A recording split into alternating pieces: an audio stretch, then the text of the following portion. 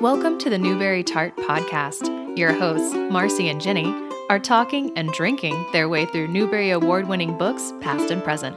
Hi, and welcome back to the NewberyTart podcast. I'm Marcy. I'm Jenny. Today we're starting on season 4, which is 1971. We'll cover the honor books and then the medal winner, but today's book is KneeKnock Rise by Natalie Babbitt. It was illustrated by her as well. And we have the New York Times review of KneeKnock Rise, which was written by Eudora Welty. I'm going to read just a part of it.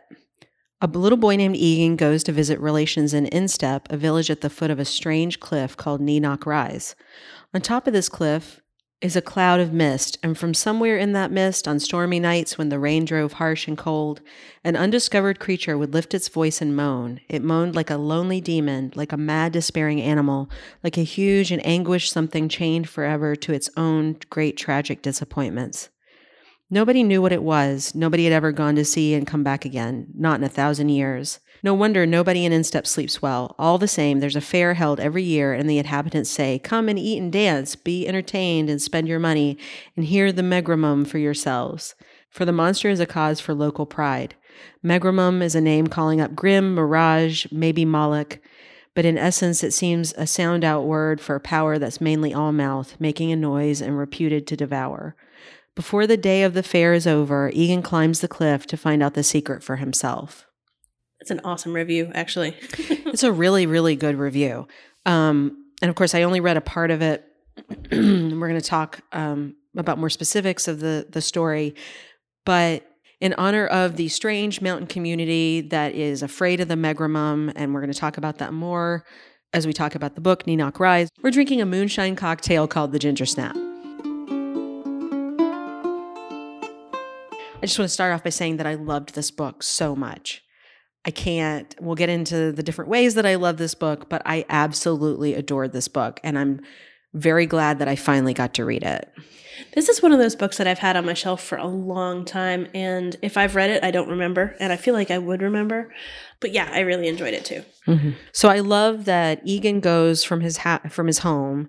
He goes to this little town of Instep to visit relatives. He's a little bit of a know-it-all, kind of has a little bit of an attitude problem. And when he gets there, he meets his cousin. Who's even worse than he is. Yeah. And there's the cat Sweetheart, who is even worse than he is. Yeah. To greet him, a Sweetheart reached out and scratched him on the face. Mm-hmm.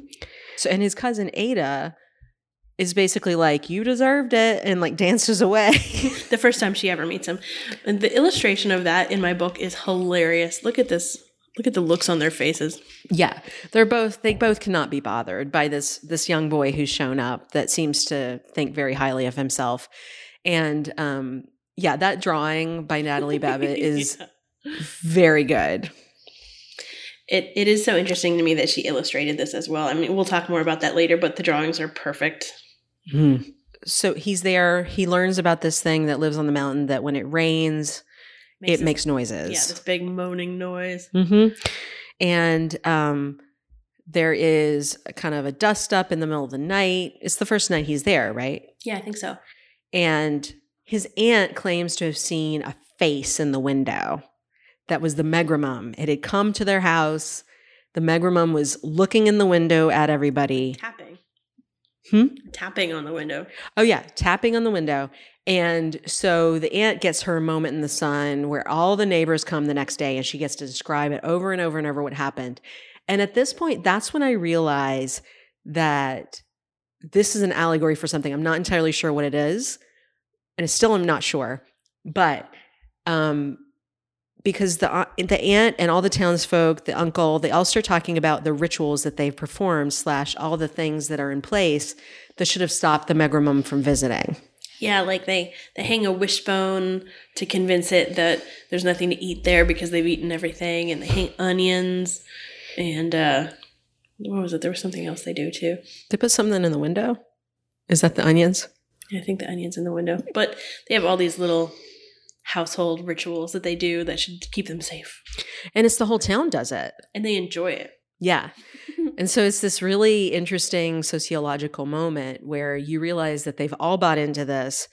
And not only are they afraid of the megramum, they're actually really excited by the megramum.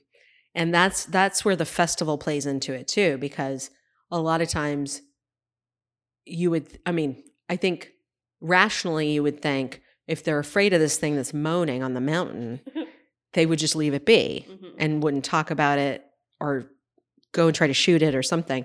But it actually gives the town energy, and it gives the town something unique to talk about. Like their town is known for that. So they have the festival.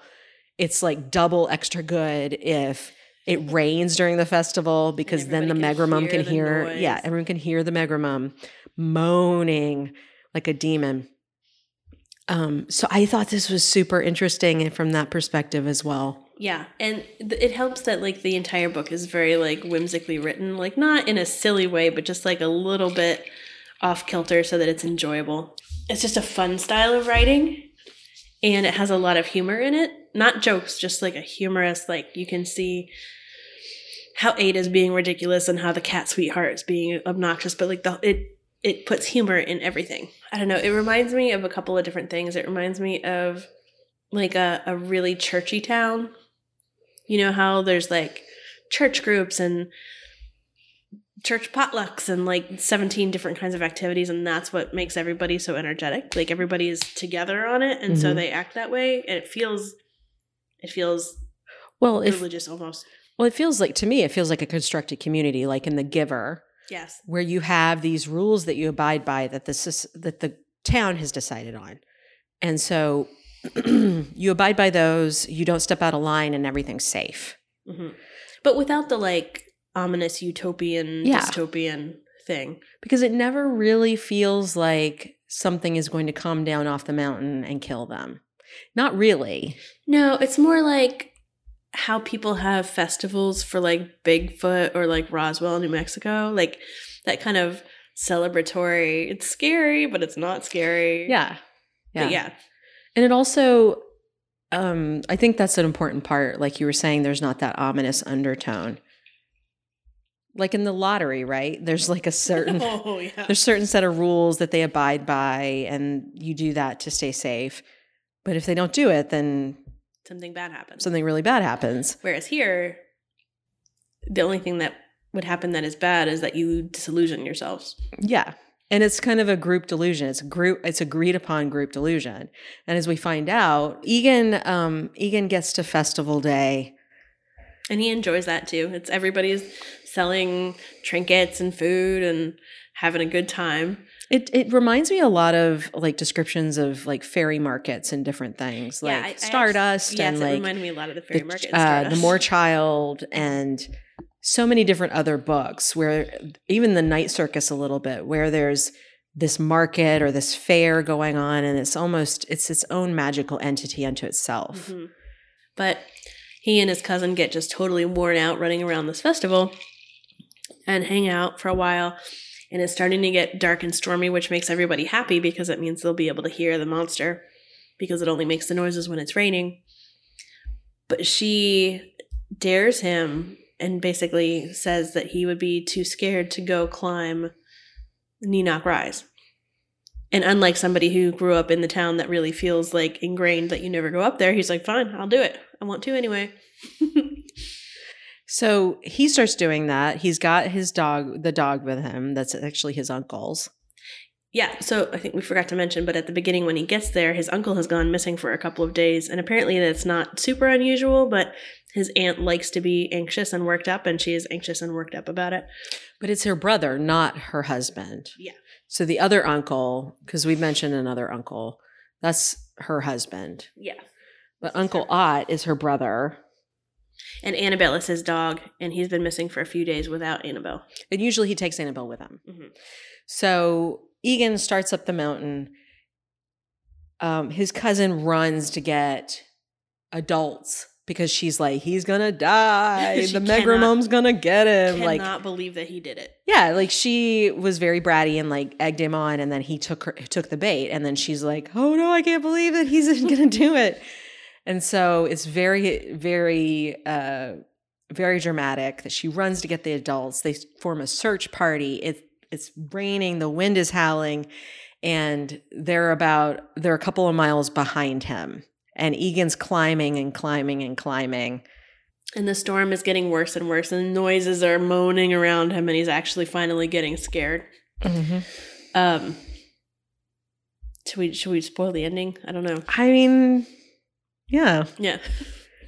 So he finally gets to the top, and he hears a strange noise, and he finds his Uncle Ott, who has just been chilling up there, apparently climbed up, stayed for a while. But he is not the Megromum. No, he is not. A sulfur spring is the Megromum. So there's secretly all this time been a hot spring at the top of this thing, and that is what creates the mist that perpetually shrouds the top. And every time it rains, it's like the pressure makes more noise and makes the moaning noise. And that is the whole Megromum secret. No monster. No monster. And as Uncle Ott says, it's only a natural spring, sulfur, nasty, but not unnatural. So the whole time, the whole town has been panicking and started climbing up after him after much discussion because they don't want to get eaten. But he essentially comes back down and meets them. And Egan's like, hey, I did go all the way to the top, and guess who I found? I found your brother. So I guess it's Uncle Anson's brother, not the aunt brother. And there's a spring up there, a spring in a cave, and there's no Megromum. And Uncle Anson claps his hand over Egan's mouth and is like, shh. And then Egan keeps telling everybody, there's no Megromum, there's no Megromum, there's just a spring up there. And the whole search party get really quiet. And then one of them is like, delusional. Oh, yeah, no. one of them is like, he's feverish, he's having deliriums. I feel bad for him because he's so happy about like the relieving news he's going to give this whole town. And then everybody's like, oh, the boy's crazy. Oh, traumatized from his experience. Yeah, because they all know it's not real on some level, Yeah. some huge level. And to have a logical explanation, they don't want their legend to be taken away. They don't want their boogeyman to be taken away. Again, this is not like they're killing each other in the name of the Megromum. They're not doing any violence to anyone in the name of the Megromum. No. They're not doing anything bad in the name of the Megromum. They are willfully part of this delusion. It makes things more exciting. Well, yeah. So like in my book, this is on page 54, but when he is there and sort of acclimating before the whole adventure part, he says, why doesn't everyone move away if everybody's so scared? And his Aunt Gertrude looked shocked. What an idea, she said. Never mind, you'll stop feeling nervous when you go home. Home is going to seem kind of dull after instep, sighed Egan. Aunt Gertrude beamed and gave him another plate of eggs. That's it, exactly, she said. So they enjoy it. And even right at the beginning, actually, this is the first thing that made me realize I was really going to like this book. But when they're talking about the cliff, and the way that the village feels about it, that says, they trembled over it, whispered about it, and fed their hearts to bursting with gleeful terrors. It was frightful and fine, and it belonged to them. Like, yeah, they would play chicken with it, basically. Yeah, I mean, it's the way that, like, for me, Halloween, I, like, do up my house like crazy with skeletons and lights, and I love it, and it's spooky, and it's creepy, and it's great, it's really fun, and I can see how a whole town would get into that. Mm-hmm. Well, it seems very pastoral, and like going back, you said that it seems like a religious community. Yeah, I mean, they seem almost like a Shaker village in a lot of ways, like where there's very few modern developments.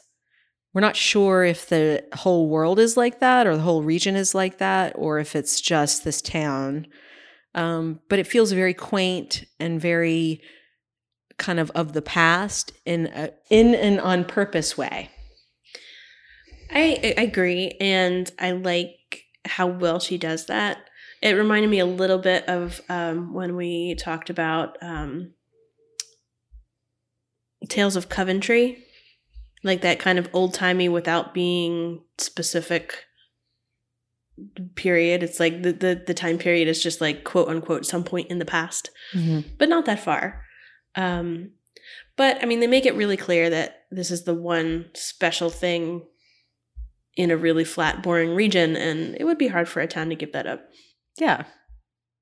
Well, it's like how many times has it been proven or has a search been launched for the Loch Ness Monster, right? And they've never found anything conclusive. Same thing with Sasquatch, same thing with aliens, same thing with a lot of ghosts. So there are towns, there's families that have built culture and commerce around these phenomena. And, like you don't want to give it up to a certain degree. Yeah. You want to keep that magic alive for yourself and for others that visit. Also, it may be an economic factor. Oh, yeah. I mean, in this case with the fair. Runs on this one event. Yeah.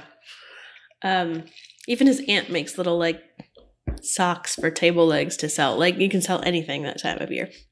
The Megramum likes these table socks. Yeah.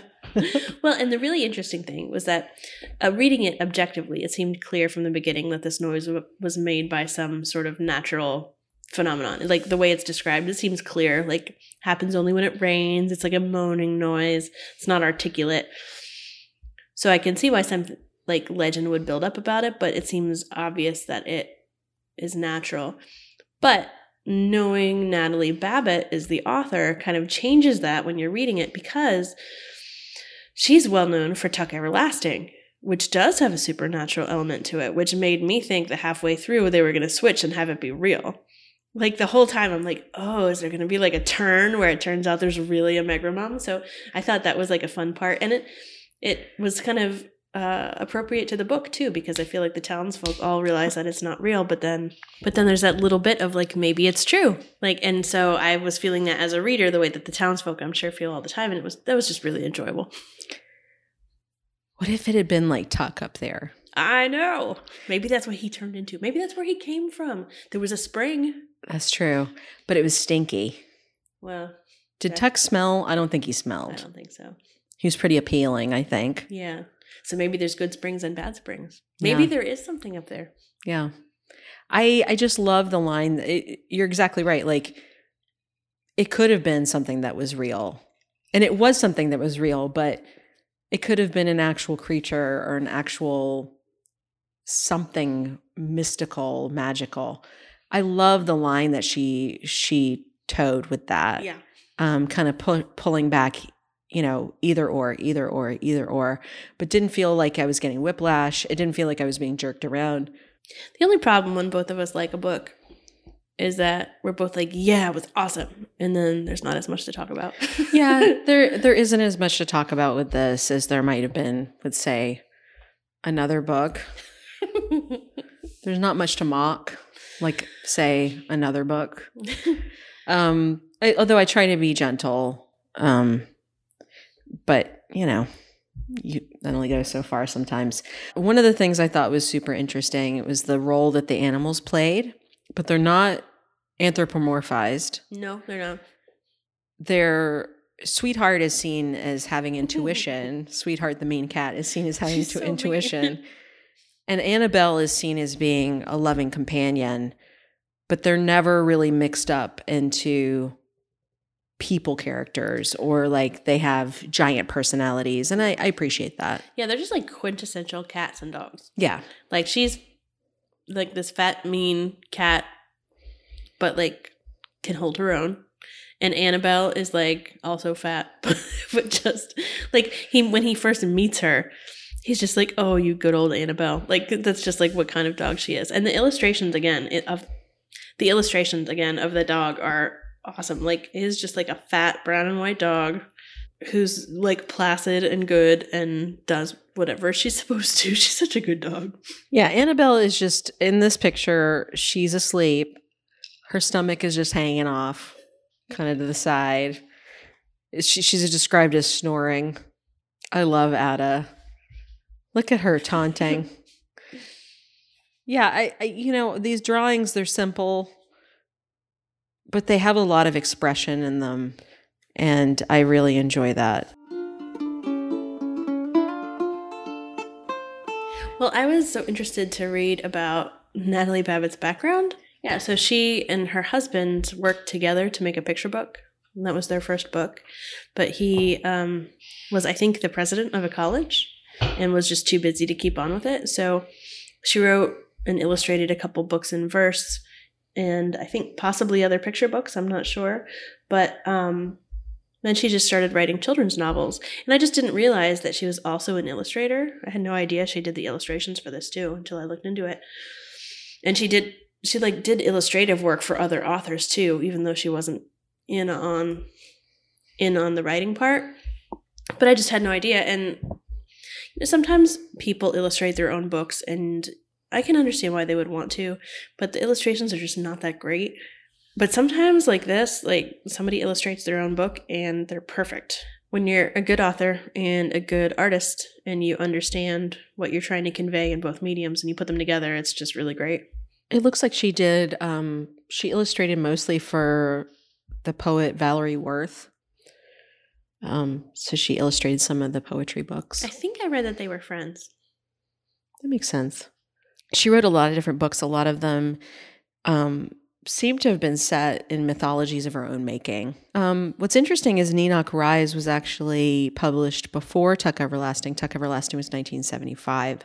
So she would have been recognized for KneeKnock Rise, of course, with the Newbery Honor.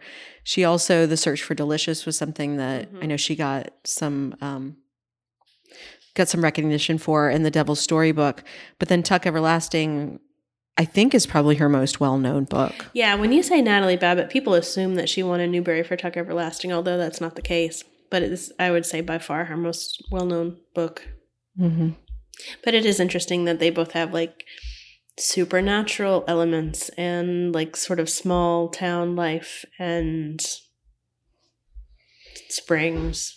Yeah, they do.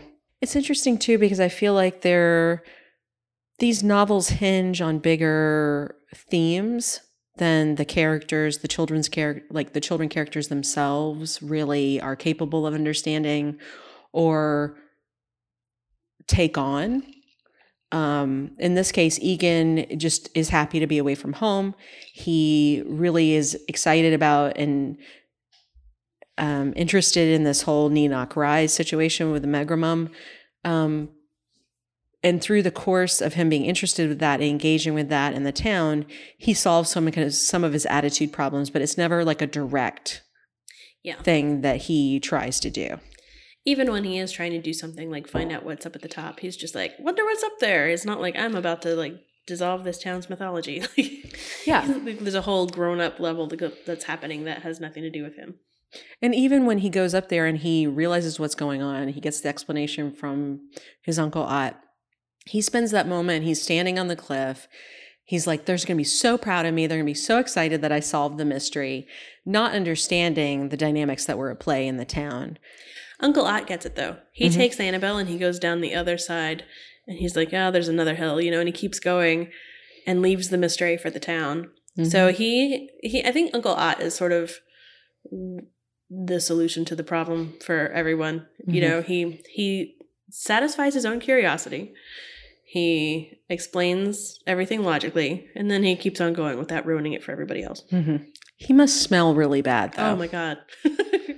I mean, between sleeping with the dog all the time. Sulphur Springs. And hanging out by the sulphur spring that screams at people. Hiking and hanging out in the woods for days and days on end. I mean, I'm not saying that doesn't sound like fun. That sounds like a lot of fun. But smelly fun. Yeah, and I wonder why that wasn't something that would have come up. Also, why do you smell so bad? Why do you smell like farts? Why did you go up here and then just stay there? Is the other thing. Yeah, why was he just hanging up? I mean, I guess the idea is he gets some peace and quiet. Well, I know, but it's not peaceful or quiet. It's all moany up there. It's not raining. It's peaceful, right? Yeah, but there's a hot spring that's too hot to go in. Yeah. And there's a big loud noise anytime it rains. Meanwhile, you're outside up on a huge cliff where it's raining. That has to be freezing. Yeah. What was he? And he wasn't going to come down. It's just because Egan went up and found him and gave him his dog. Uncle Ott remains a mystery. Maybe in a further mythology, Uncle Ott becomes the Megromum. Maybe. But that's creating. I mean, he wouldn't become the Megromum. He would just embody it, right? Because it doesn't actually exist. So he would give it a physical presence. Mm-hmm. Well, it makes him happy. He's stinky. He's wandering the countryside. He's got his dog. To each his own. More power to you, Uncle Ott. There you go. Now, When I was at Yellowstone, I got to see several sulfur springs, and they really do smell very bad. Really? Also, when it's cold, the buffalo and other animals, I guess, tend to go to the edge of them for warmth. So when you go, a lot of times you'll see around the edge of the sulfur pit, you'll just see poops because the animals are there for warmth and then they poop. I guess they get warm and relaxed and they do it. So this spring sounds like it was pretty far up. So it's probably not covered or lined with little buffalo poops. I would hope not. But yeah, I don't know why I told that story other than there's moonshine in my face right at this moment. You know, when I was little, I lived in Florida, and they would use the groundwater for sprinklers, like not the drinking water, but just the whatever Florida groundwater. Non-potable. Yeah, which was pretty gross. But so I actually like the smell of like the slightly sulfuric water just because it's sort of like childhood memory to me, which is weird too. Your childhood smells like farts. I am from Florida. We've covered the hellscape that is Florida in several other episodes, so we'll just leave you to find those bits. Maybe the megamum is an alligator. Maybe. Okay, so if the megamum had turned out to be real, how did you expect it to look, or what did you expect the attributes? What attributes did you expect it to have? Well, I don't know. I didn't have anything in particular in mind, but I think that's what makes the megamum scary, is that you have no idea what it would look like. Although it does have kind of a Grinchy feel to it. Because of the cliff, I can see that. I can see where you're coming from with that. In my head, it looked like the Gruffalo, Julia Donaldson's Gruffalo, but a mean version. Mean Gruffalo. So it was a very mean Gruffalo, just roaring.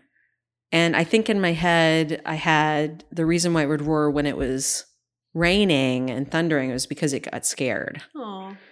So still kind of a soft touch there. But I think the reason it felt Grinchy to me is because, high up on the mountain looking down on this little celebratory village with the kind of dumb, happy-go-lucky, let's have a fair villagers. But that makes sense. Yeah.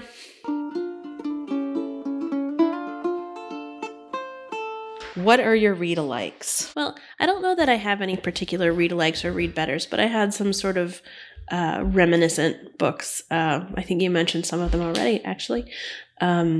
The fair in Stardust, the fair that happens once a year.